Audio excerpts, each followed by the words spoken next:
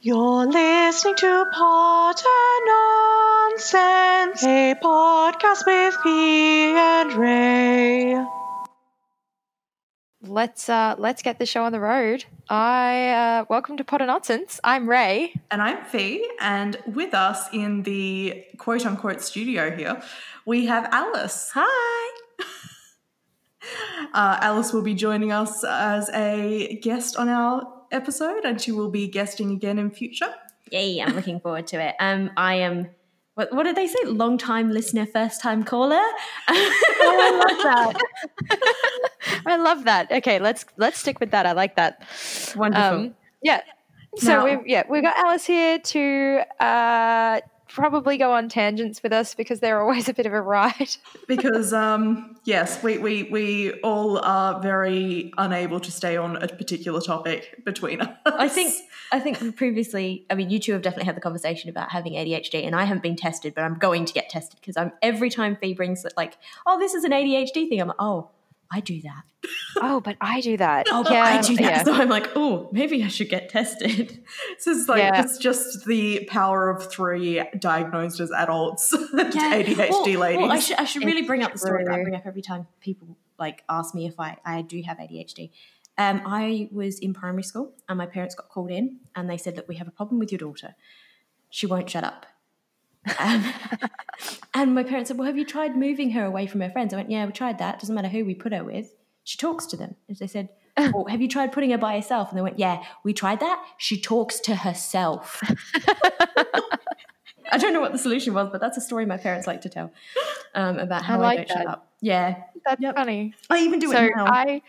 I'm willing to hazard a guess that you would probably have more of the hyperactive type rather than the attention deficit type. So adult ADHD is categorized into hyperactive, inattentive, and then a combo. I have predominantly inattentive, but so sometimes... Yeah, mine's mostly inattentive. So a lot of my teachers used to like to tell my mother that Kelly would be a great student if she could just focus a little bit more. Kelly is often off with the fairies. She's such a creative girl, but she would do a lot better in school if she could just pay attention. Bit of both. Yeah, I see a bit of both for you. Yeah. Because I can either be super laser focused, or like I don't know what I'm doing. Like when sometimes if I'm doing something that's kind of boring and my mind wanders. Mm-hmm. Then I'm like suddenly can't do what I'm doing. Like I'm so much slower. Yeah, well, but I can't focus on the boring thing, so I can't do it faster. When I was discussing it with my psychologist, it's like, yeah, the only hyperactive tendency that you've got is that you need to be crocheting whenever we're talking. Yes, I can't watch TV without doing something. I used to bite my nails, used to be a chronic nail biter, and then I took up knitting. Mm-hmm. So yes. And now you have lovely long fingernails. Thank you. There are a couple of them chipped at work, but they have beautifully long fingernails. I'm not allowed to paint, which is really sad. Mine is just I have to be fiddling. So I will literally be like scrolling through Facebook, not actually looking at Facebook, watching the TV screen, but my thumb is still doing the scrolly thing. Mm-hmm. Yeah, I just channeled my fidget need into crochet. Yeah, me with knitting, yeah. Mm-hmm. And then sometimes I don't have a fidget need and I will stay stock still for so many hours that when I finally do move, it's like, oh, that's painful. Oh, that's right. I have a stomach and I have to eat. Yeah. Like the other day, I was playing Star Wars Fallen Order on PlayStation and I played basically for the whole day, didn't have lunch, like barely ate breakfast. I was just so hyper fixated on it. And then it got to the point where I was like yelling at the TV because I couldn't do this puzzle. And my boyfriend's just kind of like, have you eaten today? You're very hangry. And I was like, no, I haven't. As soon as I ate, I was fine. But yeah, hyperfocus is dangerous. Yes. It means you might starve. Yes. Okay, so I believe that today we will be talking about veganism in the Wizarding World. Yes. Full disclaimer, there are different levels. I don't know if that's the correct term for vegans. So there's certain things some vegans will tolerate and others won't. So I'm not going to say I can speak for all vegans, but for those that fit within my sort of parameters, this is probably where we'd be at. Yes. So like, for example, you still drink wine, which I like to check the labels. And if it does say vegan friendly, I'm more likely to drink it. Yes. Yeah. But if I'm not 100% sure, I usually just go, I'm going to risk this egg white. it's more like, I'm going to say it doesn't say anything specifically, so I'm going to cross my fingers and hope that it's an okay one. Yo, what? Usually okay, by so then I've drunk so much, so yeah. Like, full disclosure, I'm not vegan. I'm not vegan at all. I was vegetarian for a little while. I naturally run low on iron, and it was either have a bunch of needles and take some iron pills or like start eating meat again. So I started eating meat again. I try ethically sourced where I can. I eat a lot of tofu at the same time, so I don't eat meat every night, but I am not vegan. So this is all kind of like new for me. What the wine is not vegan? Some wines use egg white as a filter. Yes. Oh, I did not know that. See, there you go. It was something that I had to learn as well when I saw that there were bottles of wine that said "We are vegan." I'm like, when was wine not vegan? Yeah. Yeah, that's literally what I just did when you mentioned that. Then I'm like, wine isn't vegan? Chicken isn't vegan. and then you said egg white, and I was like, wine has egg white in it? No, it's more just the process than anything else. Yeah. And like some vegans are against honey, eating honey. Some are for it. So yeah, that's a really vague one because I have literally bought stuff from the store assuming that it didn't have honey in it, and then thought that the honeycomb chunks were fake until I was like, this is really realistic, and pulled it out and was like, that's not circular. Fake honeycomb is usually circular. Why is this chunky and look like actual honeycomb? And then read the back of the ingredients list and was like, why does it have honeycomb pieces, but it says vegan and vegan friendly on this? Like, I was really mad because I was like, I'd eaten half this tub of ice cream. I was just like, oh no, are you serious right now? You're like, I shouldn't have to double check the label. Yeah, that's so really angry. Yeah. If it's got vegan friendly written on it, you shouldn't have to check the label. I agree with that. So I don't know whether. And my mum said that she spoke to somebody else, and they said that in other states honey isn't considered vegan, but then in South Australia it is or something. And because this brand's like a Australia-wide brand or whatever, that they must be going by the other standard. And I'm like, as far as I'm aware, nowhere thinks honey is vegan. It's whether you're what they call vegan, which is you're okay with honey because you're supporting the cultivation of bees. But there's a whole thing about why I don't agree with that. But anyway. Yeah, there's the switching between whether it's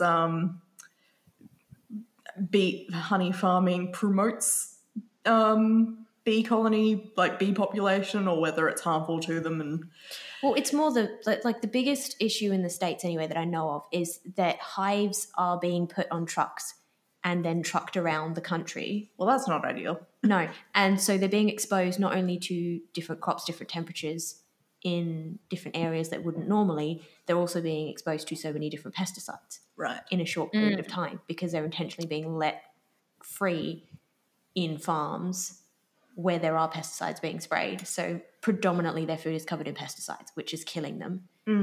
But that's the same industry that then provides the honey for people. Yeah. So the companies are being paid by the farmers to bring the bees, and they're also making money off the honey as well. So like that's my big issue. The other one is my father did an apiarist course because he wants to keep bees just because he likes bees and he thinks it'd be nice, and my mother hates it, but anyway. And a big thing is if the hive is going to split because it gets too big, a second queen shows up. Another queen just steps up and she'll take half the hive. And unless you're in a hive, you've got a situation where you can have the capacity to have more than one hive, you kill the second queen. Oh, no. If you do not have the capacity, you have to just be constantly killing like a queen every so often to keep your hive in one place if you don't have the capacity to keep splitting. Right, okay. Yeah. Oh my gosh, this is more I'd ever thought I'd ever learn about bees in like 2 minutes. In a podcast about Harry Potter. In a podcast about Harry Potter, I'm learning about bees.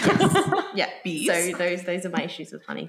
I mean, there are more ethical ways to extract the honey. And again, that's a point of whether it's right or wrong to extract the honey.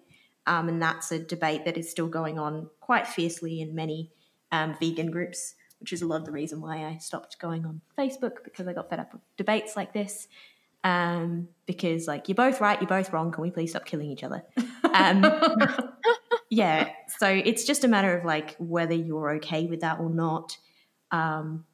I don't think I could be because I just don't even like honey anyway. Okay. So I would just be like, if you want to extract it, you can, but I'm not going to eat it. So don't care. Okay. But yeah, that's my take on bees. Mm. The Bees, other thing I is, always just think of the Cards Against Humanity card that's just bees. It's bees?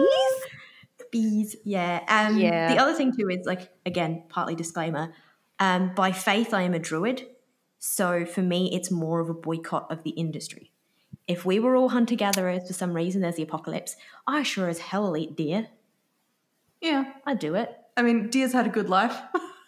It's been out in the natural cycle. Yeah. We are taking It is the natural cycle. the weakest And as of long as you're the herd, and then we're using all of it to sustain ourselves so that we don't die and we continue. And there's a lot of other people in the vegan community who don't like that. They're not a fan of what some pagans call rewilding, so going back to that kind of lifestyle. I'm not a fan of that. I don't think I could do that now when I can actually go and eat plants and stuff. But if there was an apocalypse, sure as hell I'd eat it. I have no issue with that. as long as you're giving thanks to the animal for giving you its like sustenance, and you're thanking it for its hard work and its life, and you're giving back spiritually.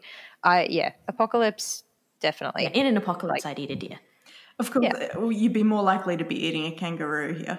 Yeah, that's true. It depends where I am when the apocalypse hit. If I'm back home, then if you're in Japan, then it'll be deer. Then I'll be eating. Hold on, do you not have deer in South Australia? We do, but they're really hard to find. Yeah, there are very few deer here. Yeah. Do you have a lot of deer in Queensland? We have a few deer in Queensland, yeah. Yeah. Like, I just thought it was commonplace that, Australia has deers. Yeah, we definitely don't have them natively. No. Oh, I don't know if mine are native or if I just keep driving past a farm. I think you could be going past a farm because I don't think we have much by way of wild deer. They're certainly not native to Australia. No. I mean, there's some in like rural Victoria, like Halls Gap kind of area. Okay. Like the Grampians, Unless they're a wild deer. Unless they escaped from somewhere. They probably did. Oh, they probably did. Or they were intentionally let loose by idiot English. Who wanted to hunt Well, them. there's that. There's also my favorite, just tangenting like completely because I love my favorite escaped animal story. The Edinburgh Zoo put their rock wallabies in an enclosure that backed onto a cliff face. And guess what got out in the Highlands of Scotland? An Australian rock wallaby. Oh, that makes me so happy. Yeah, there's like a bunch of them living in Scotland around the city of Edinburgh, like in the like forest area around the city of Edinburgh, because they got out and they couldn't find them all. That's amazing. I have a friend who, back in the day, you can still do it, where you can buy bits of the Highlands and get a title. Yes. As conservation. Yeah, so my friend has one of those, and so he's on the Facebook group and they have videos so you can see the wildlife. And there's these badges that show up. I don't know if they're the same ones, but we call them Huffle and Puff. And so every time I see him, I go, how's Huffle going? How's Puff? So, yeah. That's cute. Yeah, last tangent before we actually talk about something about Harry Potter, because this is my favourite escaped animal story. So Pablo Escobar had a menagerie. And so no one did anything regarding the menagerie when he was arrested for all of his shit. So now there is a problem with hippos in Colombia. That is wonderful. Oh my God, that's actually hilarious. It's very bad for they'll absolutely destroy a village like in one go. Like, oh my God. And like it's people who also often do not actually know what a hippo is because like they just don't have access to certain forms of media and have never like seen a hippo. So it's like some kind of weird like monkey faced monster behemoth. Like this is like trying to describe a hippo to people, and it's like, I mean, no one tells you when you're a kid that hippos are carnivorous. Yeah, no. So yeah, it's a really major issue for them, but like no one can catch them or anything like that because they're hippos. So it's just this thing that people are learning to live with in Colombia now. Wow. Yep, hippos are super dangerous too. Yeah, there was it's still on the same tangent. There was this post about things that have been classified as fish have been Catholically classified as fish. What do you mean Catholically classified? Because you can eat it On a during Friday. Lent on Fridays. Oh, I see. Okay, that's what you mean by Catholically. I should know that. Most of my family's Irish Catholic. Anyway. So one of the things that has been designated as fish is hippo. And honestly, if you can kill a hippo, you deserve to eat it on Lent. Yeah, absolutely. If you can catch and kill a hippo Imagine successfully. someone like doing a rodeo with a hippo and trying to catch it. Oh my God. I feel like the hippo would bust out some like death roll like a crocodile and just like crush it. Probably. Yeah. Yeah. Like it seems fairly impossible. So like honestly, if you can get hippo meat, you deserve to eat it during Lent. Oh my God. That's all right. And on that note, I think that should be the show title. If you can catch a hippo and eat it. If you can catch a hippo, you deserve to eat it. Oh my gosh. Okay. On that note, is there room? Being vegan at Hogwarts, if you can catch a hippo, you deserve to eat it. Oh my God. That is the thesis statement of our vegan episode. Oh, Jesus. Oh, in the apocalypse, we're going to Colombia because at least we can survive on hippo. Oh, Jesus. Okay. So the question, if you're just joining us now because you fast forwarded through all of our tangents, the question is there room for vegans in the Harry Potter universe? It seems like that to make any decent potion or to use your wand, even like your parchment, your gloves and stuff like that, there's some form of animal, magic or otherwise, involved. Yes. I guess the big question is ingredients. where and how that is being harvested. Yes, harvested. Thank you. That's the word I was looking for. Because in the case of parchment being like stretched animal hide, is that just being conjured? Like, I can't imagine a bunch of wizards going out and killing these animals just to make paper out of them. Like, I feel like parchment would just be conjured and then sold, which does bring the question of how the hell does the economy work if you could just conjure whatever you want and sell it? Well, that is the thing. We know that food cannot be conjured. Yeah, food cannot. Yeah, there's magical laws. Guam, if I can remember correctly, Guam's magical laws or something. Yes. Gamp. Yeah. Guamp or something. I don't know. I just finished reading the books. Forgot it. Nah, it's gone. I think it's Gamp. I think it's Gamp. Yeah. Gamp's magical laws. Yeah, Gamp's law of elemental transfiguration. The 5 basic principles of an exception. The 5 principal exceptions of Gamp's law. Exception 1 is food. Exception 2 is money. Exception 3 is intentional curse damage. What? I don't think that's right. Exception 4 is bring a human being back from the dead. What do you mean? Necromancers don't exist? Come on, hey. There is a 5th exemption, but it's never actually been explicitly stated. Okay. So it says in the first book, wait, there are 5 make exceptions. Stuff, but it's not stuff, because we were previously saying about Molly Weasley making cream sauce that isn't cream sauce because she magic is. Does that mean I can make stuff taste like salmon? That's not actually salmon. Probably. I can't eat salmon again, but not actually eat salmon. That is the most Japanese thing you've ever said to me. Dude, okay, I should point out the only time I've cried from eating food 3 times. Once was salmon. The first time was salmon. My aunt made really, really nice salmon when I was back home. Oh, nice. Oh, just a disclaimer for anyone who's listening and doesn't know, especially because you can't see my face. I'm actually Japanese. My father comes from everywhere else, and my aunt and uncle are from Surrey, so I have an accent because they used to babysit me. Oh my God. Okay, so for everyone else listening as well, I've never met Alice in real life and I don't have her on Facebook, so this is news to me as well. Oh, I'm sorry. Did Fee not tell you? No, I don't. I don't. Hi, this is Alice. She's my part Japanese friend. Yeah, we're going to have Alice on the show. She's Japanese. I brought it up ages ago when you said, hey, I might have my vegan friend on. She's Japanese, so it's going to be interesting about the fish. No, none of that. No, it never came up. I mean, it never came up because it shouldn't really come up, but also the image of you that I had in my head was like Alice in Wonderland?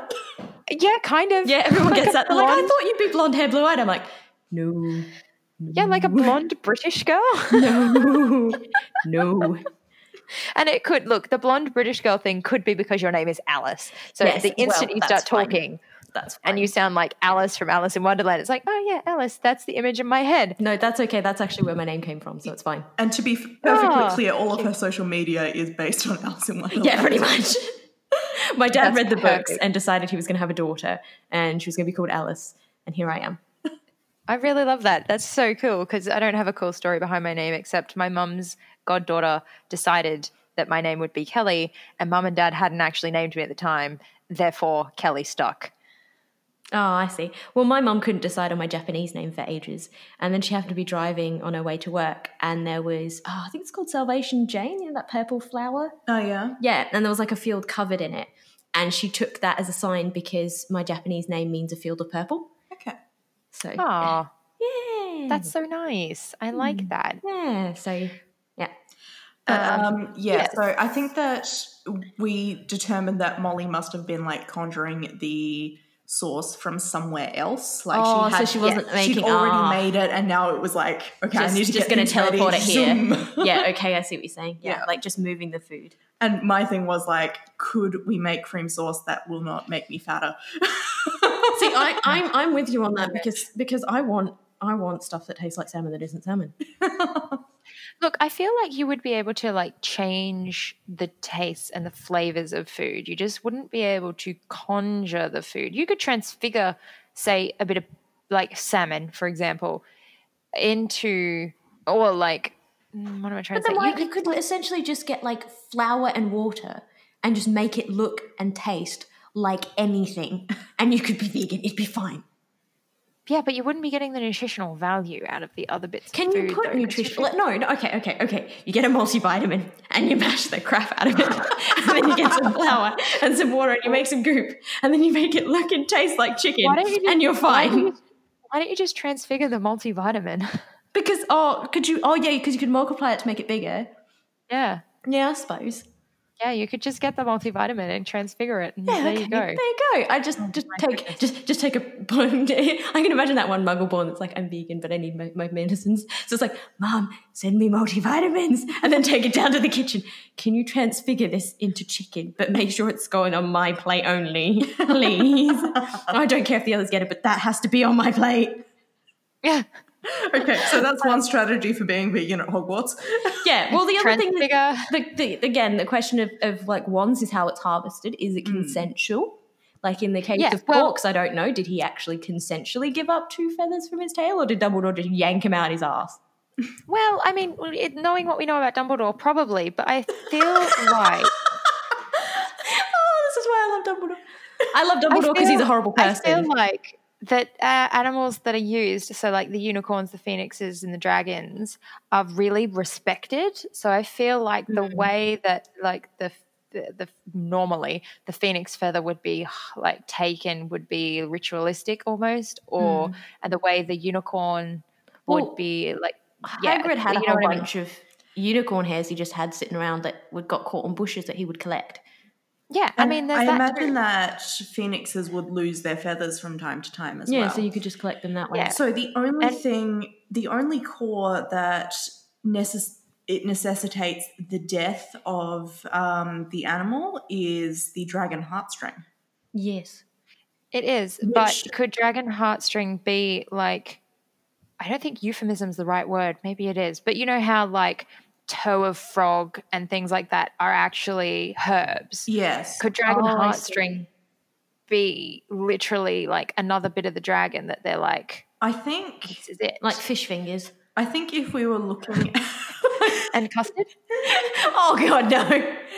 I think that if we were looking at a world where these things didn't appear to be very, very literal, I think that I would agree with you. But I have had the thought here. Like wormswort is a herb. But it's not actually a wart from a worm. Yes. Do worms have warts? It is established that dragon heartstring wands are very good for dark magic. Okay, so the assumption is there is death involved. So I think that could be that it has that because it necessitates death to be created. That's a fair point. See, I'm imagining it, and this is maybe just me being very, I don't know, loving. I see it as like a dragon dies either of old age or someone slayed it. I don't agree with the slaying part, but as a part of honor, you take then the heart of the dragon and then you have the heartstring, and it's like this honorable, like ritualistic thing of I respect that you fought valiantly even if you lost. Thus I am going to I'm sure that you could respect the heart. I'm not saying I'd be okay with a dragon heartstring. Yeah, I think that you could probably get ethically sourced dragon heartstring from dragons that had naturally died. I'm not sure how many heartstrings? How many heartstrings? Yeah, but how many strings does a dragon heart have? That's a fair point. Where are the strings of the heart in the first place? Oh, aren't they like the muscles? The muscles between the things that. So when your heart pumps and it expands again, it's what holds in between the. Like in my mind, I've got the picture. I can't draw it for you, so I haven't got a pen. But like inside the actual cavity of the heart, there's the bits that are like. Ow! Sorry, I smacked my elbow just now. The stringy bits. Okay. Yeah, it's called the. Hold on, there's a name for it. It's like Cordea tendini or tendon. That's the word I'm looking for. It's it's basically the tendinous cords that hold the muscle together. Yeah. Cordae tendinae, I think is the Latin term for it. It's been a very long time since I've done anatomy. And then I assume that they dry them because, like, otherwise that's also the one part of the one main core that will rot. Well, magic means it won't rot.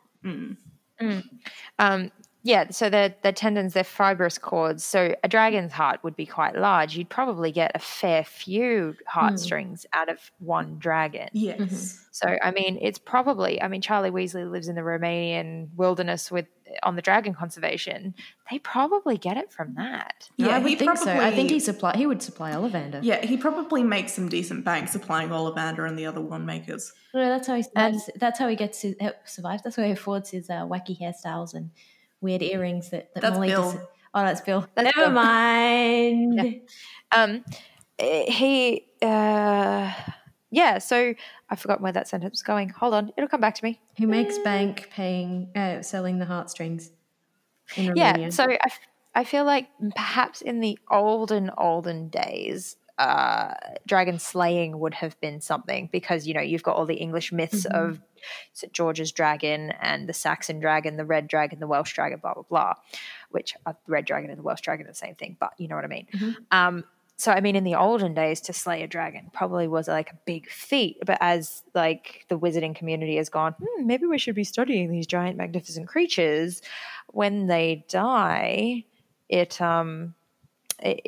just become something that is donated or harvested. They don't necessarily have to kill them to get the dragon heartstring. Well, then is that perhaps how they get dragon hide gloves? Most likely, yeah. And those fancy jackets that Fred and George ended up buying. Yes. Probably. Yeah, they probably didn't buy them. They probably just went, Oi, Charlie. Send us some jackets. Well, that was after they got... So we get some dragon hide. After they opened their shop, that was when they got that. So they might have been like, hey, can you hook us up with a discount? Yeah, probably. They're like, we can pay our own way now, thanks. Friends and family rates? Yeah, probably. My other thought too on the whole thing is like there are things like, was it boom slang skin and stuff? Yeah.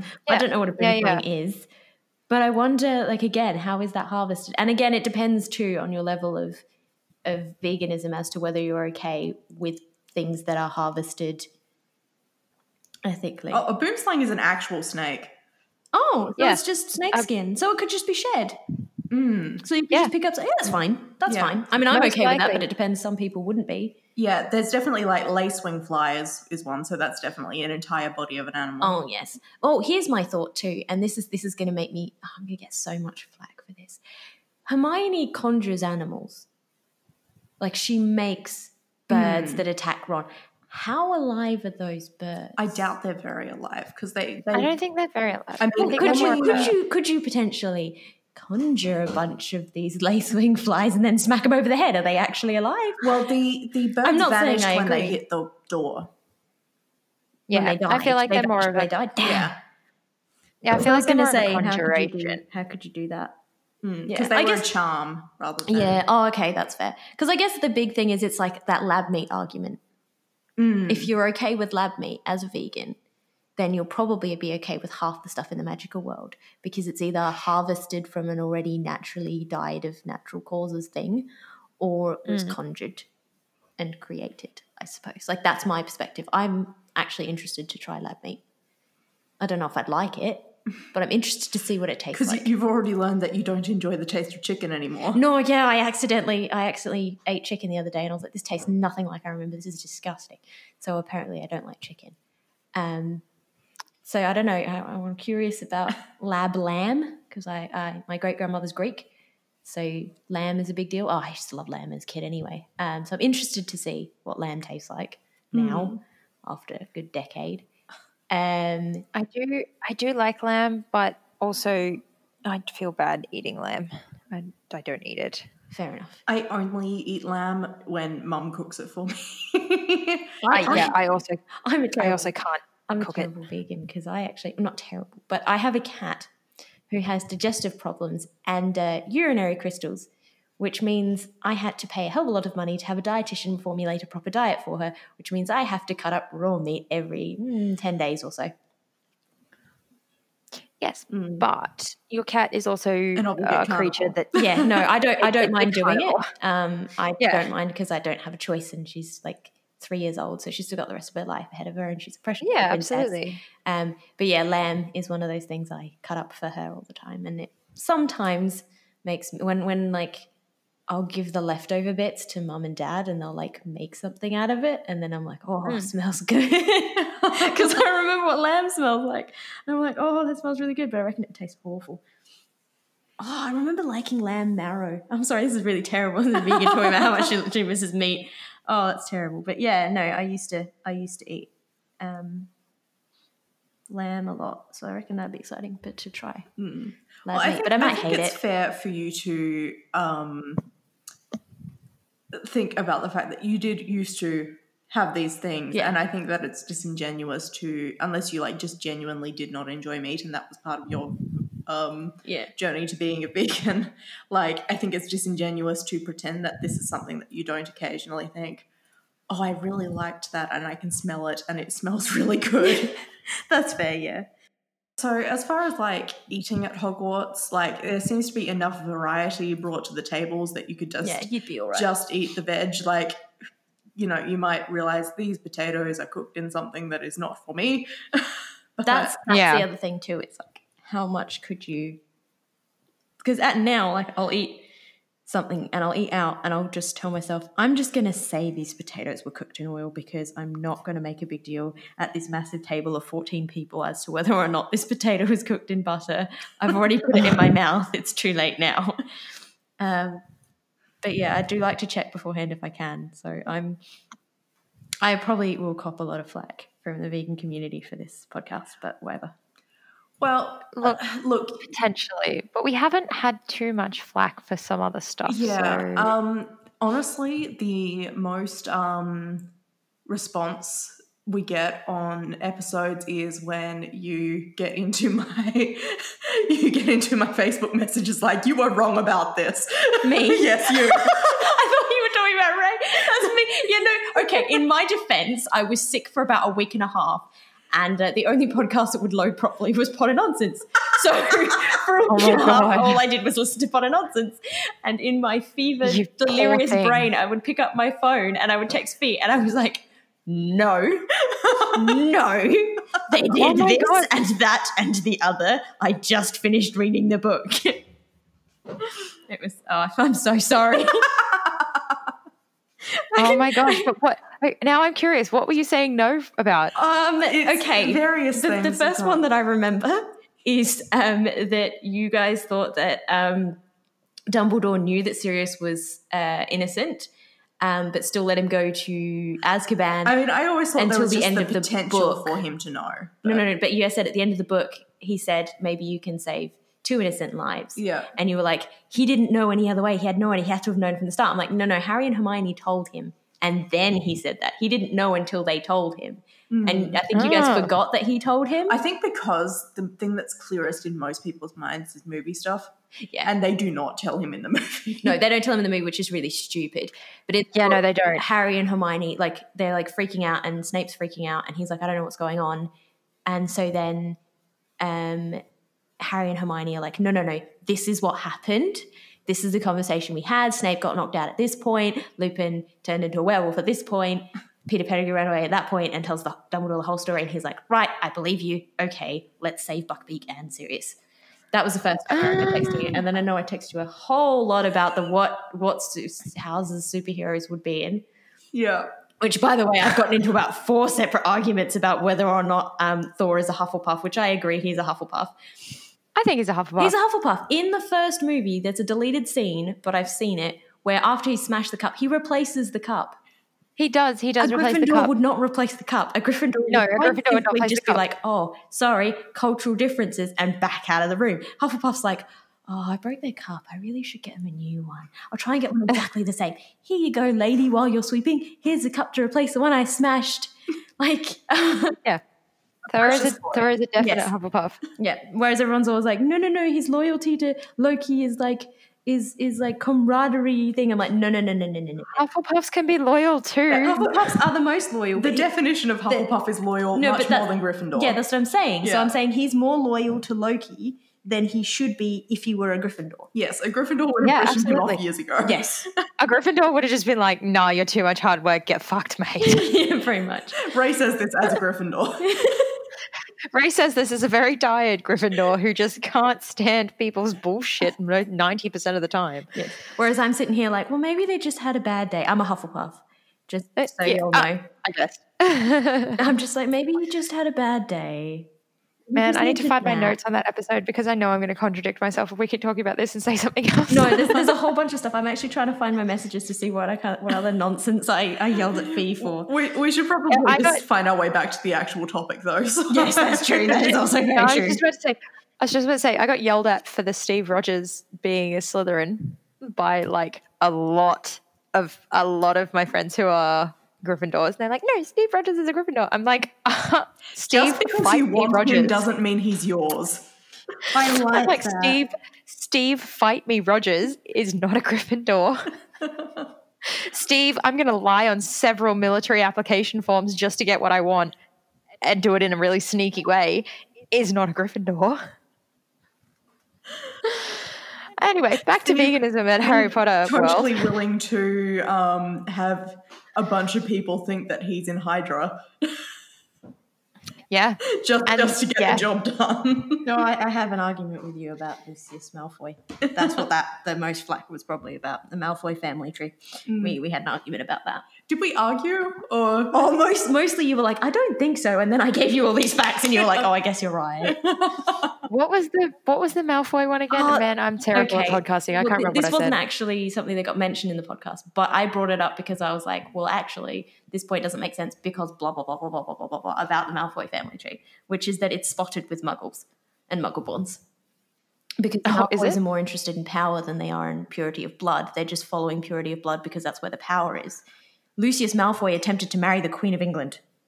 Or one of the family members. I'm not sure if it's not Lucius. This would have been someone trying to marry Queen Elizabeth before the No, it was back. Sorry, not Lucius. Sorry, it was somebody, but it was like maybe one of the other, because you know how people get named after their parents. So I think it was one of the other Lucius's back. But someone tried to marry the Queen of England because there was power there. They're a power family. Okay, the image that I have in my head, you guys have seen a Harry Potter musical, right? Yes. The Lucius Malfoy in that. I've just got an image of that Lucius Malfoy. Trying to marry the Queen of England. They more or less like just go where the power is. Yeah. And that there was you go. The argument while I was very fever stricken. But yeah, I imagine that the Queen in question would have been Queen Elizabeth I because that would be before the International Statute of Secrecy went up. Yeah. So. Yeah. Yeah. Someone tried to marry a queen. To get back when Sir Nicholas de Mimsy Porpington was alive. Yes. Yes. I fucking love that name. Porpington. I was going to say, I've got a Harry Potter trivia night next Tuesday, and I am not going to do well if I don't go and study for it. Holy shit. Do you want to do a quick fix? Because I have the audiobooks. Oh, no, it's okay. I've got the Harry Potter Trivial Pursuit that I'm pretty sure they're taking the questions from. So I'm just going to sit and read those cards. Said the Gryffindor. Shit. I think that's a hard Slytherin move, to be perfectly honest. What was it actually, you said the other day? Hufflepuff until proven Slytherin. So in your case, I guess the other Gryffindor. day, 3 years ago. Shut up! Everything's the other day to me. But yes, Hufflepuff until proven Slytherin. Yes. Is me. Yeah, that's you. Oh, just for your audience sake, that first episode where Fee talked about that friend who was like, "Now I understand why you're a Slytherin." That was me. Yeah. That was me. That was over D&D. Yeah, that the suggestion you made though, I was just like, whoa. It was just like that. Yeah. That came out of nowhere, and then I just kind of That went, happened to me. "Oh yeah, you're a Slytherin. That's fine." That happened to me as well. Like someone was like, "You're a Gryffindor. What the hell?" I'm like, I am also sort of a Slytherin, depending on where the wind takes me." And he was like, "I am horrified." Oh, it was because a guard was trying to escape and we held him, and then he started telling us about his family and how he like was just trying to make a living. And I'm like, no, you're not leaving. We're going to kill you. No, I didn't quite clock at first that you were talking about D&D, and I thought you were talking about work. Look, sometimes I feel like I would take hostages at work if they shit me off enough. See, sometimes I wonder if I'm a Slytherin or not, because I literally had a run of D&D where I was essentially a mob boss without killing anyone, but I was like a waterbender, so I just like suffocated them until they passed out and let everyone else think they were dead, and then like wiped their memory. I had someone who could wipe their memory, and then sent them off to have another life. Oh, I like that. Yeah, because I didn't actually want to kill anyone, but surely, completely wiping someone's memory and making them pass out and letting everyone think I killed everybody is not as bad, is it? Hufflepuff until proven Slytherin. I like that. So we've gone over food a little Quills. bit. Quills, yes. Yes, I have a theory, and this partly ties into how does Hogwarts even make money. Surely the owlery. The owlery. Like, there'd be heaps of feathers. Right? So just like scourgify the shit, then take the feathers, turn them into quills, and sell them back to your children who are coming to your school. Yeah, it's true. Literally sell your students' pets back to them. In pieces. In pieces. In the least upsetting possible way that you could do that. Yes. In the least Snape way possible. Because Snape's like, yeah, let's just kill your pets, it's fine. Dumbledore's like, no. Let us sell their feathers back to them. I mean, I imagine that you could also like sell, like have, the proceeds of these quills go to Hogwarts School of Witchcraft and Wizardry, sort of thing. Like as like if you've got them in like actual shops. Yeah, that's true. You could. People would be like, "Oh yes, I'm doing a good thing." I'm pretty sure that's how Dumbledore makes all of his money. Probably. Like, it's just because like there are so many owls in the owlery. Like they make out like the owlery is huge in the books. So, and theoretically, a lot of them would be student owls as well as Hogwarts owls. Yeah, like Hogwarts would have its own post system for those kids that chose to take a rat or a cat instead of an owl. I would definitely sneak a dog in because I am neither a rat or a cat person. Well, I like cats. It's actually Ron's rat was apparently illegal anyway, so clearly no one toad, cares. Cat, or owl. Oh, well then, I'm definitely taking a dog if Ronald Weasley can get a rat in. It's not actually a rat, just FYI. He's a person. I just Spoiler alert. I was playing in an RP. I was playing Roxanne Weasley, and I just had her bring a like Russian mountain dog to school and like dared people to say anything. I love that. Like she's like, wasn't that the RP I was in for a very brief time? Possibly. Huh. Oh my god! I remember Sorry, I just had a thought. Imagine the quills from Pigwidgeon. Aw, I don't think they'd even work. You'd have, Oh, they make me happy. that'd just your hand would cramp so bad, like even worse than with a regular quill. Yeah, Yeah. I just want Pigwidgeon's feathers to be useful. I don't think Pigwidgeon's anything is useful other than looking cute. It's kind of like a baby Yoda. Sorry, the child. Everyone calls it Baby Yoda. Like, literally no one cares except for a particular kind of Star Wars fan who sucks. Yes. I mean, I care a little bit, but only because we don't know Yoda's species, and that's what makes him kind of cool. Yeah. I'm annoyed by the fact that they only ever call them Yoda species. Like, that's really offensive. It is a little bit. Although Yoda is the type of cunning to just be like, I'm not telling you what I am. If you don't know, well, then it's your fault. I suppose. But surely someone would know what he was. Yoda just erased his planet from the database that Kamino was also erased from. Yeah, Yoda did a lot of bad things, okay? I was ranting at Fee about this the other day. The Dumbledore of Star Wars. That is exactly what I said to Fee the other day. I'm like, Yoda is straight up the Dumbledore of the Star Wars universe. Yeah. Oh god, now I'm just thinking about like a tea party between Yoda, Dumbledore, and Charles Xavier. Oh Jesus! Can we sprinkle in some Mr. Winchester in there as well? God, as in the Winchester brothers' dad. Yeah, I can't remember his first name. Jeffrey John, the most generic man name. Yeah, that's right, John Winchester. All right. Can we like sprinkle him in there as well? All right, back on topic. Yes. Animal activists in the wizarding world literally boil down to Scamander. Yes. And Hagrid, Hagrid, Newt Scamander, and Charlie Weasley, who I firmly believe have afternoon tea every month. Yes, of course. Oh, definitely. Definitely. Because we know that Newt Scamander lives into Harry's lifetime, so... Yes. And Xenophilius Lovegood keeps trying to get in on that because he wants to talk about the Crumpled Horn Snorkat, but they don't want to hear a bit of it. Yes. I'm convinced this happens. I love that we have basically a Bigfoot truther in Xenophilius Lovegood. Yes. Yes. Yes.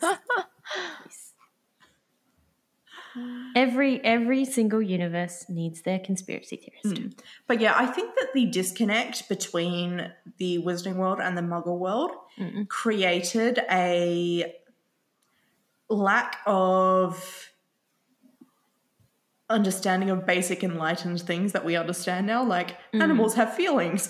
Yeah, but there's enough mingling from the Muggle world. There are enough Muggle-borns that they turn around and be like, guys, this is not cool. Yeah, but like it seems like Hermione is the only one who's like bringing stuff to the table from the Muggle world. Everyone else is like, yes, I'm going to fully. Yes, but Hermione's horrendous at it. Hermione is that feminist woman who comes up to mothers who are quite happy to be stay-at-home mum housewives and tells them that they're horrible and they can't be feminists.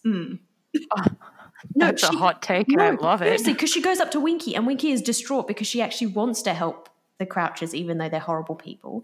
Right, she believes that she can be helpful and can be, useful and have a purpose by helping the Crouch family by keeping their loony son, well, not out in the world. And she's heartbroken that she can't keep doing that and can't keep being helpful to the one friend that she has.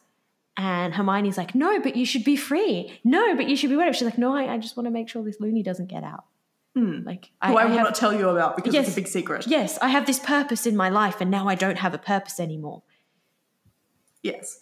But yeah, so everyone else seems to be like, yes, I will completely assimilate into this new world that I have become a part of and everything. Like the only other like thing brought from the Muggle world at all is Dean Thomas's West Ham poster.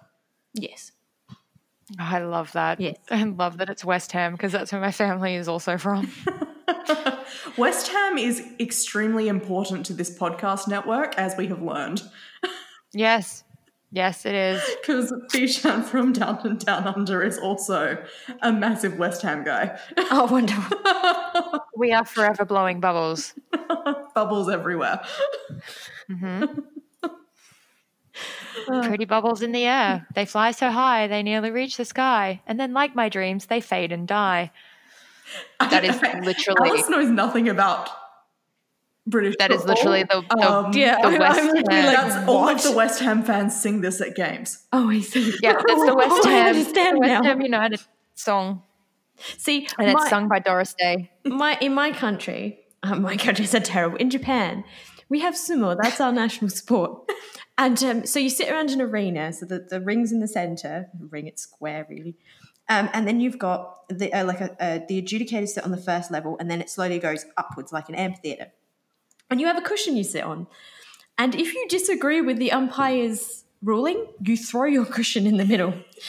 Here's the thing, you got to really hope you really, really, really were sure about that, because you ain't getting your cushion back.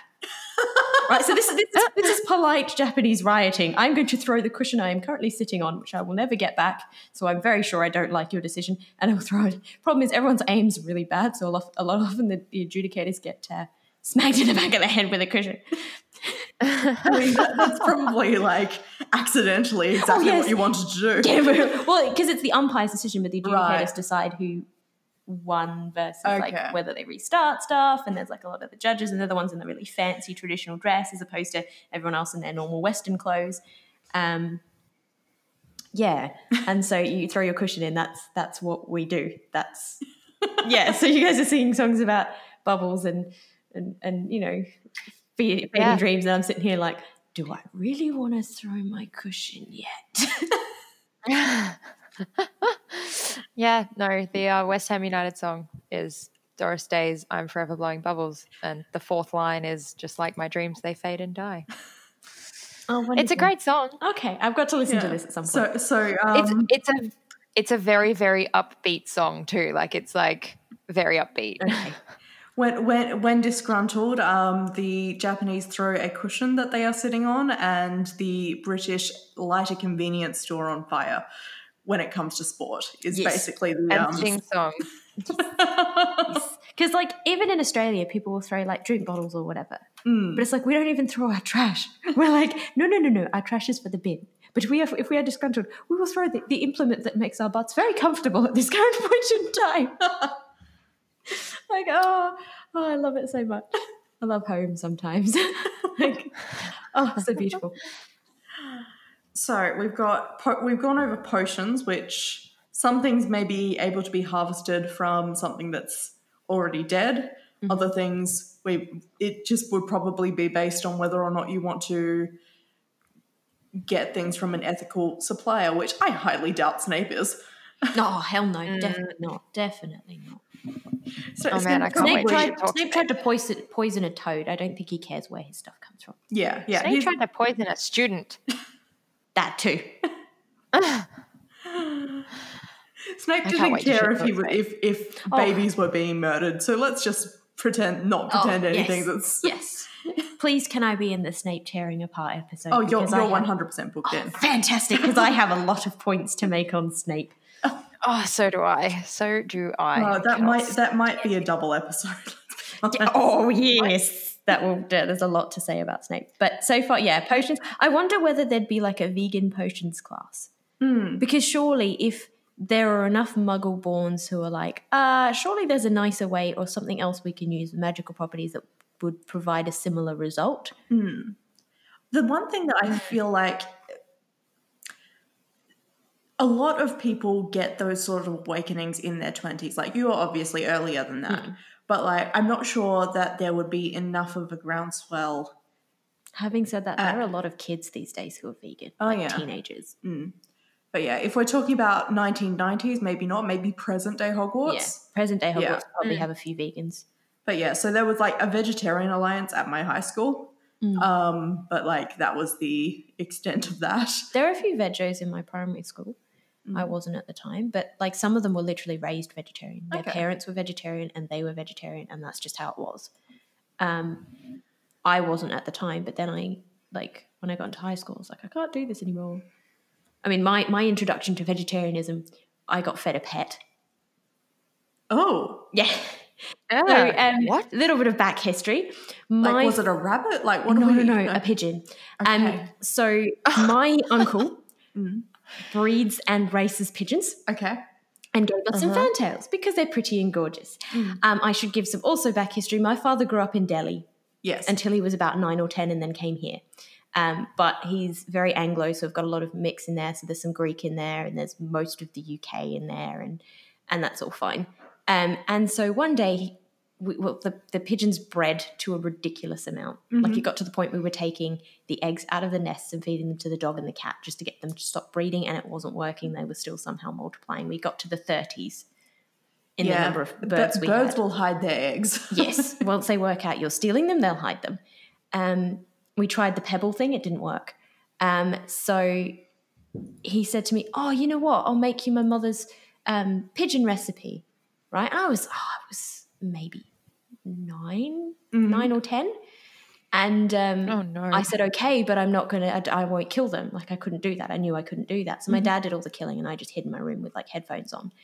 And Mum says that I spent the whole time being like, why are the drumsticks so small? They're so tiny, blah, blah, blah. And I like made a big deal, and I enjoyed it at the time. But then after that, I kept thinking, what's the difference between, you know, the pigeon that was sitting on my plate the other night and the chicken we're going to have? It's just fatter and bigger. And then at about 14, I was like, I don't think I can do this anymore.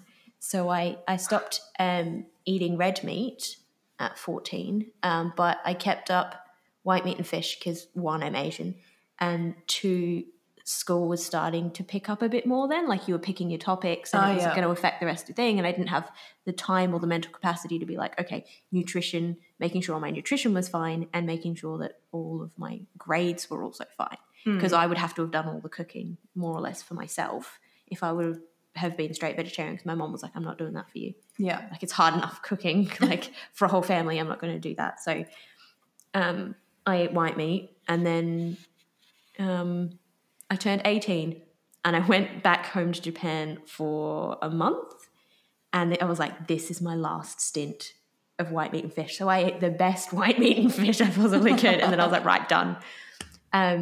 So yeah, that was me. But I think nowadays there's a lot more like veganism in the teens because it's getting more popular, and with social media and with being able to spread that message. And it can get militant in some cases, but then there are other cases where you will see people making really logical arguments and not actually attacking people and just being straight up like, did you know this is happening? Just making you aware, the end kind of thing. And so I think there would be kids who, because I know like really young children. When I was in university, there was a girl who had a daughter who was, I think, 5 or 6 at the time, and she didn't want to eat meat anymore. And then she was vegetarian for like a year and a half, and then went, Mummy, I want to go vegan. And the mother said, I'm not doing that. Like, I'm not cooking for you that, like, it's hard enough cooking vegetarian for you, and then, you know, whatever. So she didn't. But if you've got a 7, 8-year-old saying that, I'm pretty sure you would have kids that at 11 being like, I don't want to do this. Yeah, so there might be a couple coming in there. I think that in the 90s, definitely less of that. Oh, definitely. Even like coming forward, there'd still probably be a lower percentage because they're not, like, unless they were already in when they were very, very small.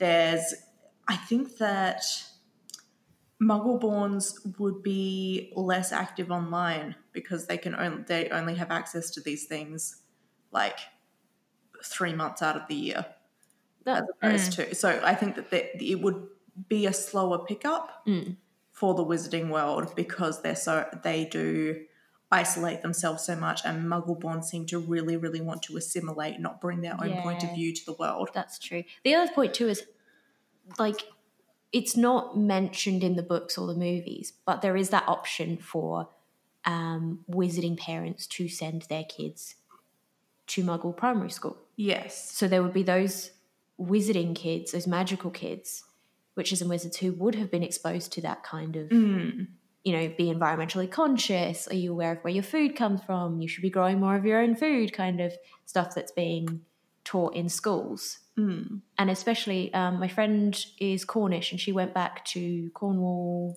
a few months back, and she said that it's a lot easier to get vegan food there than it is here. Okay. So she said which is interesting because Cornwall has such a massive fishing industry. Yeah, or she just meant generally in the UK, but she spent a lot of time in Cornwall. Okay. But she just said it was like so much easier in the UK to get vegan food than it is here. It was cheaper. It was just easier to find.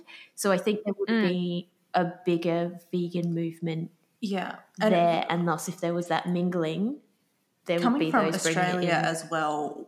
Australia as a country eats so much more meat than most of the world, just as a rule, and there's like definitely a masculinity aspect tied into meat eating. Oh yeah, for sure. Yeah.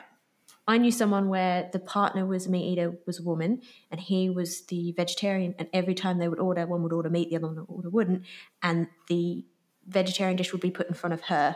Yes. And they'd have to swap. Yeah. Just like when my mum drinks her coffee black because she doesn't like the smell of milk.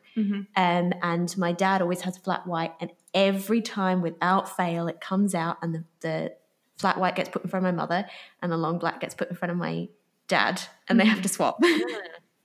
That's interesting. Yeah. Unless she's the one who orders it, because then she gets really particular. She's like, and it has to be weak, and there has to be a pot of hot water there. Then the barista will like bring it and put it in front of her, because she was so particular. It's so obvious it was her. Yeah. But if it's me, then they go, oh no, long black must go for him, and flat white must go for her, kind of thing. It's interesting that it's just like an assumption that like meat eating is a masculine thing, or black coffee is a masculine thing. Yeah. Veganism and flat whites are There's been an feminine. uptick recently in Australian men getting interested in veganism, because there was a specific documentary about like men in sports being vegan. Yes, there was. I remember that. And like apparently Arnold Schwarzenegger is vegan now. Yeah, I knew that. Yeah. Yeah, he is. Like, so everyone's like, oh, I want to be like Arnie sort of thing. Yeah. And it's like, well, I remember when I was in university, and this was a while ago, there was a student doing, I think it was sport nutrition or something along those lines, and he said to me, but you can't be an athlete on a vegan diet. And I slammed him back, because I had all of these resources already, because I'd said that to someone else. I was like, but wouldn't it be difficult to be an athlete to another vegan? And they went, no, this person had all of these resources. So I just turned around and emailed him everything and was just like, so? And he was like, yeah, but it could be good. I'm like, I'm sorry, there's a few like Olympic gold medalists in there. And there's a few like Ironman winners there. So, So. Yeah, if it's done correctly, I think so, it's definitely... it's definitely doable. Yeah, for sure. There's just not many people that do it correctly. Well, I think it's a thing of monitoring as well. So I've dropped down to yearly, but I used to do 6 monthly blood tests to make sure everything was fine. And the worst that's ever happened was I switched to a soy milk that wasn't fortified with B12, so I was slightly deficient. So I had a couple of jabs and then changed back to the old soy milk, and it's fine.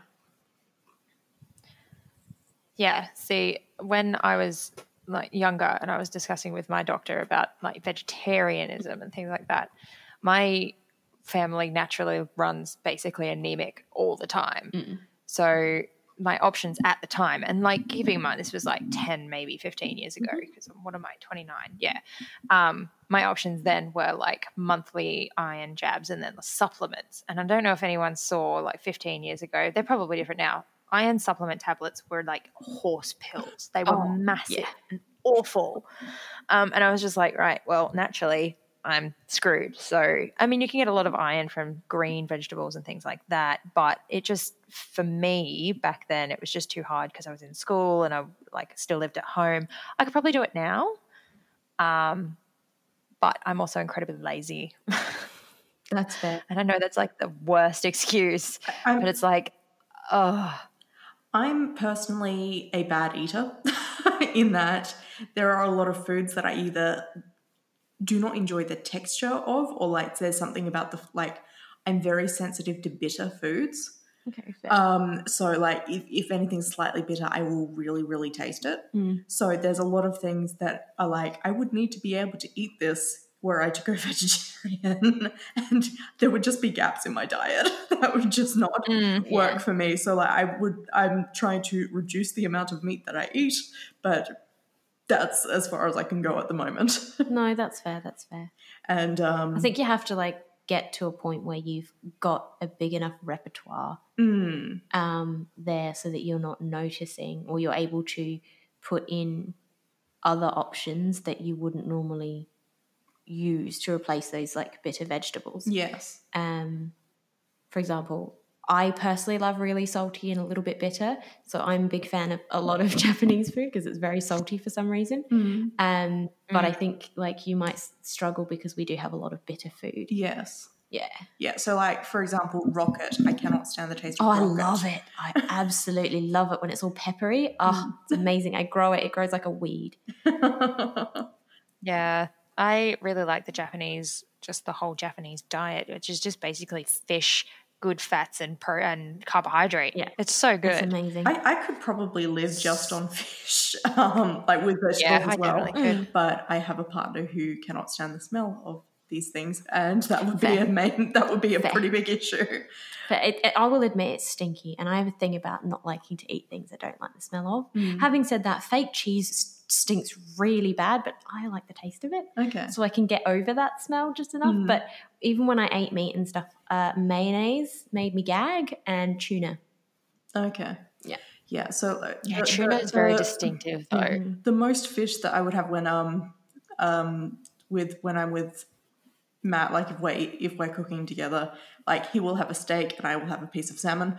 Yeah, salmon tends to be a very low odor unless it's smoked. Yes. Smoked is very Yes. We salmon fillet with ginger, chili, and coriander. That sounds And good. soy sauce. That sounds Yes. good. And baked. Yeah, that'd be good. Yeah. Okay. So so there's definitely some avenues for people to eat vegan at Hogwarts if they're using the supplies given to them. Then, like as far as potions go, I think that's going to be something that's going to get in the way. Yeah. Like there's probably ways to do a lot of it vegan, but like probably not until you leave school. Yeah, and again, it depends on your perspectives on vegan, because I know some people who are like, no, I wouldn't take the heartstrings even if it died of natural causes.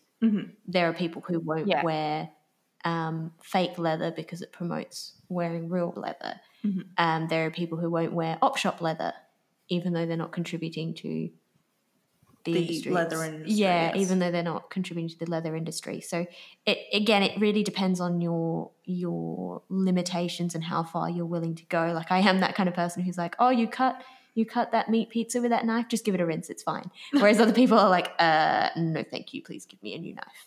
Okay. So yeah, there is that there. So if you are a more moderate vegan, Yes, you will probably be able to get by in the Wizarding World. But if you are like absolutely no animal products whatsoever, it's probably you're just going to have to possibly go live life as a squib or just never use potions. Just drop potions the moment you can. Never use potions. Ensure that is it being tested on animals in the Wizarding World? Probably, yeah. Yeah, because I feel like that's a whole thing too, because I found out in high school that like Bic pens test on animals. Really? And they What? Yeah, so they haven't. Well, this was ages ago though. I haven't checked since. Well, but anything that sells in China is tested on animals. Cosmetic wise, like any. Really? Well, I think definitely cosmetics. I would imagine that other things as well, just because they're like everything must be tested on animals. Yeah. So so last I checked, Bic. They say they don't test on animals, and they currently test on like cultures in test tubes. However, they are not going to rule out testing on animals because they may still need to do it. Okay. So I guess that's for the safety of the ink if it comes into contact with your skin or if you eat it. Yeah, or get it in your eye or whatever else. Yeah. Yep. Man, just test on humans. There are so many desperate people who like would do anything for money. But then is that taking advantage of lower socioeconomic? Look, I know people who are on 100K a year who would do something stupid like that. That's fine. I thought you meant people who were like broke and just needed an extra bit of money to pay rent, and so they were like, "I'll happily stick pen ink in my eye." Honestly, no, because that is taking advantage. I just mean like, there's always that one dumb idiot of the group who's like, yeah, $50 to do this. I'll do that. You mean that spoiled rich kid who wants experiences? Yeah. Honestly, yeah, experience. Hell, they'd be like, here, I'll give you $50, stick pen ink in my eye. Yeah, basically. Like, there's always those people that do things for the gram and do things. Like, they could honestly put it on the internet and people would be like, yeah, all right. A humble It's proposal. the internet. Test everything on Cardinal Pell. Test everything on Snake. Oh, wait, he's dead. Test everything on ScoMo. Oh, Jesus. For those of you not in Australia, ScoMo is our scumbag Prime Minister. That's the nickname we've given our scumbag Prime Minister. Yes. Yeah, it's either ScoMo or Scummo. Yes. Oh, I've not heard that one. I do Scummo, yeah. Oh, It's just I like ScoMo. because I think that he will like put himself out there as ScoMo because he's trying to look cool, even though he's in his new religious freedom bill. Pharmacists are allowed to refuse to fill prescriptions for contraception. Lovely. Yes, so Gilead is here. I don't even know how he even I mean, I know how he ended up, but how did he even get chosen? I didn't even know who he was until he became Prime Minister. We literally had a situation where someone went, hey, I don't like this. Let's overthrow the other dude. And then there was a big tussle. Before that, he was just the coal fondling guy. Well, I didn't even notice he was a coal fondling guy. Next thing, I'm like, oh, so we got a new Prime Minister. Cool. Never seen him before, I don't think. Okay, you must have missed that whole thing where he brought the lump of coal into Parliament, because that was when he was still the treasurer or whatever. I vaguely remember something about a lump of coal. He brings in this lump of coal. It's like, this is coal. It's nothing to be afraid of. I am being paid gajillions of dollars to do this. And then there's the whips just there, like, you are not allowed to bring props onto the Parliament floor. Yeah.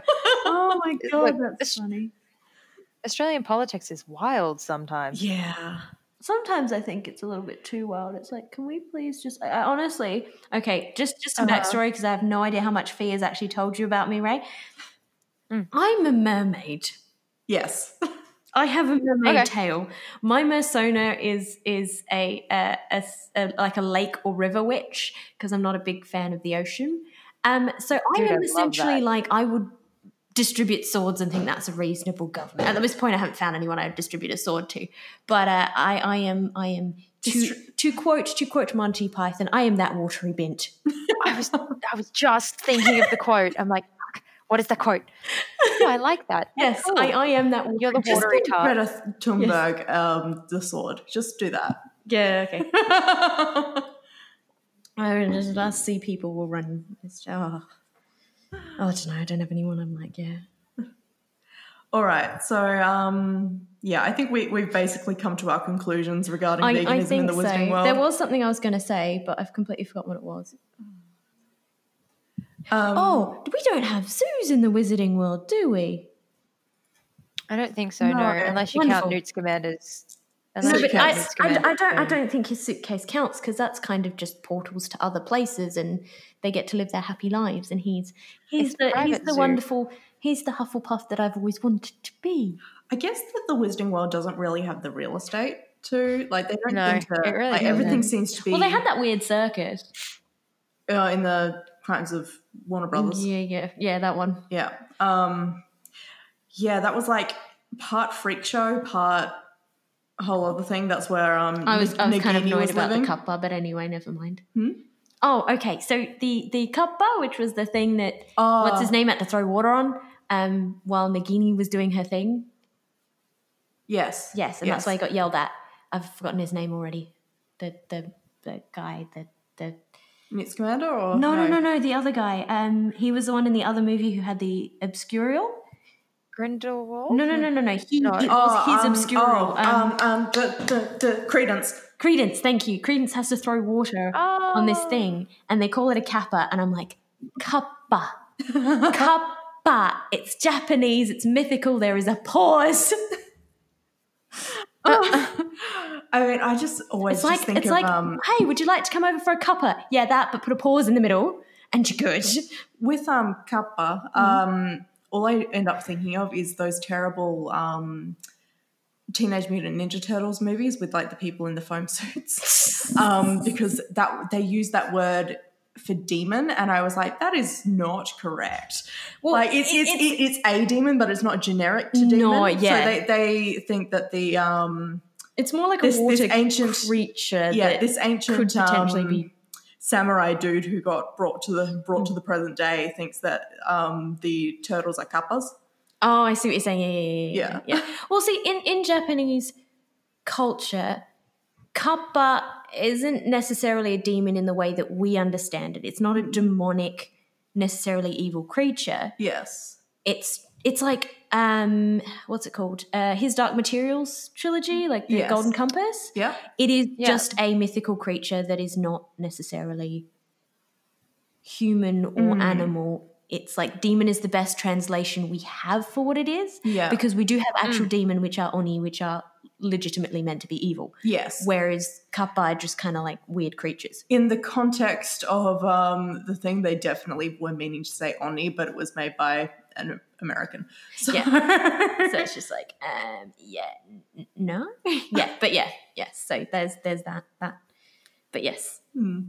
I wish I was Newt Scamander level Hufflepuff, because that is me. I want all the animals to cuddle at night. Yeah. I think that, like, if there was ever to be a wizarding zoo, it should be named for Newt Scamander. I agree. I completely agree. But absolutely. I'm in two minds about zoos. Mm-hmm. Like, on the one hand, let them be free. Yeah. But I feel like in the magical world, that would be possible, because you would actually be able to transport the people into a bubble to see actual kelpies in their natural habitat and then transport them out of that bubble to whatever. So I'd actually be all right with Wizarding World zoos, because they wouldn't actually be zoos. They would be, you get into a bubble, which is more or less a portkey, which moves you around to different environments where you get to interact with or see the natural habitat thing. Or like if it was going to be a physical specific location, it would be like this such and such was injured badly and cannot return. Like rehabilitation style stuff, Like cannot return to the wild without getting injured. So much like the good zoos that we have in our world. Like you wouldn't think that Bali Zoo is like really decent, but it is, because it was like founded in 2002. Oh, really? I didn't realize it was that. Yeah, early. like just by like some eccentric animal lover with a lot of money. Fair enough. And it's like got all of these rescued elephants from that's beautiful. from all of the like, you know, places where they've been ridden. So like they've got like scars on their ankles from like being chained, but they like have a really lovely life, and you get to there's like but they haven't been socialized, so they can't be let. Yeah, they can't be. In the wild. Yeah, they can't go free, so they just live together at this zoo, and you get to go have dinner with them. I almost said something mean about your cat. I'm sorry. I just went, so they're the Ginny of elephants. I think any animal that hasn't been socialized properly with its own kind is the Ginny of. Most cats I know have actually been somewhat socialized with other cats. Or if they haven't, it's that they weren't raised with kittens. They were just raised around other adult cats, whereas cats are supposed to spend time with other kittens as they grow up. Otherwise, they get a little funny. But yeah, I've never known a cat that's not been socialized at all whatsoever. Like, there was one other, and his name was Barry, and he did meet another cat. Barry is an excellent cat name. Barry is a great name for a cat. Yeah, it's gorgeous, because he was originally black, but he had white down his spine. Okay. And then the white disappeared. Yeah. But he just doesn't know. He is the only other cat that I've known that's not been properly socialized. But he did meet another cat when he was still less than a year, still very young, like kitteny. But obviously this cat didn't live there, so it was this weird interaction, but he was kind of understanding, and they were intentionally trying to like socialize him because they were realizing he has no idea what he's doing, and it was like showing he was having behavioral problems. So Ginny has generally figured her shit out mostly. It's just that there's a couple of things that she doesn't rub up against your legs and stuff like that. Fair. That's fair.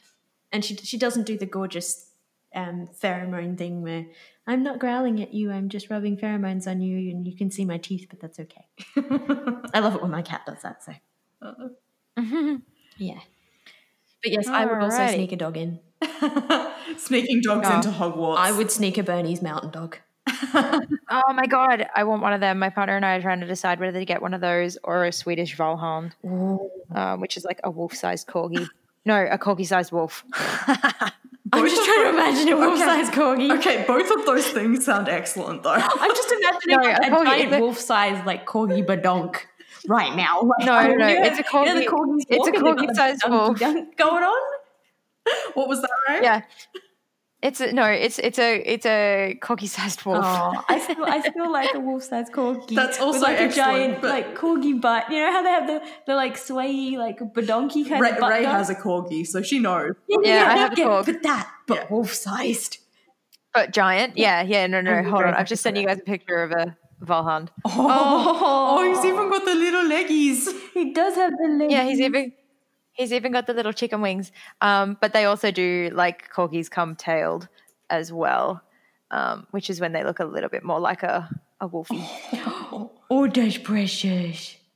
Yeah, so we're trying to decide whether to get one of those or Are you going to be able to run with that? that?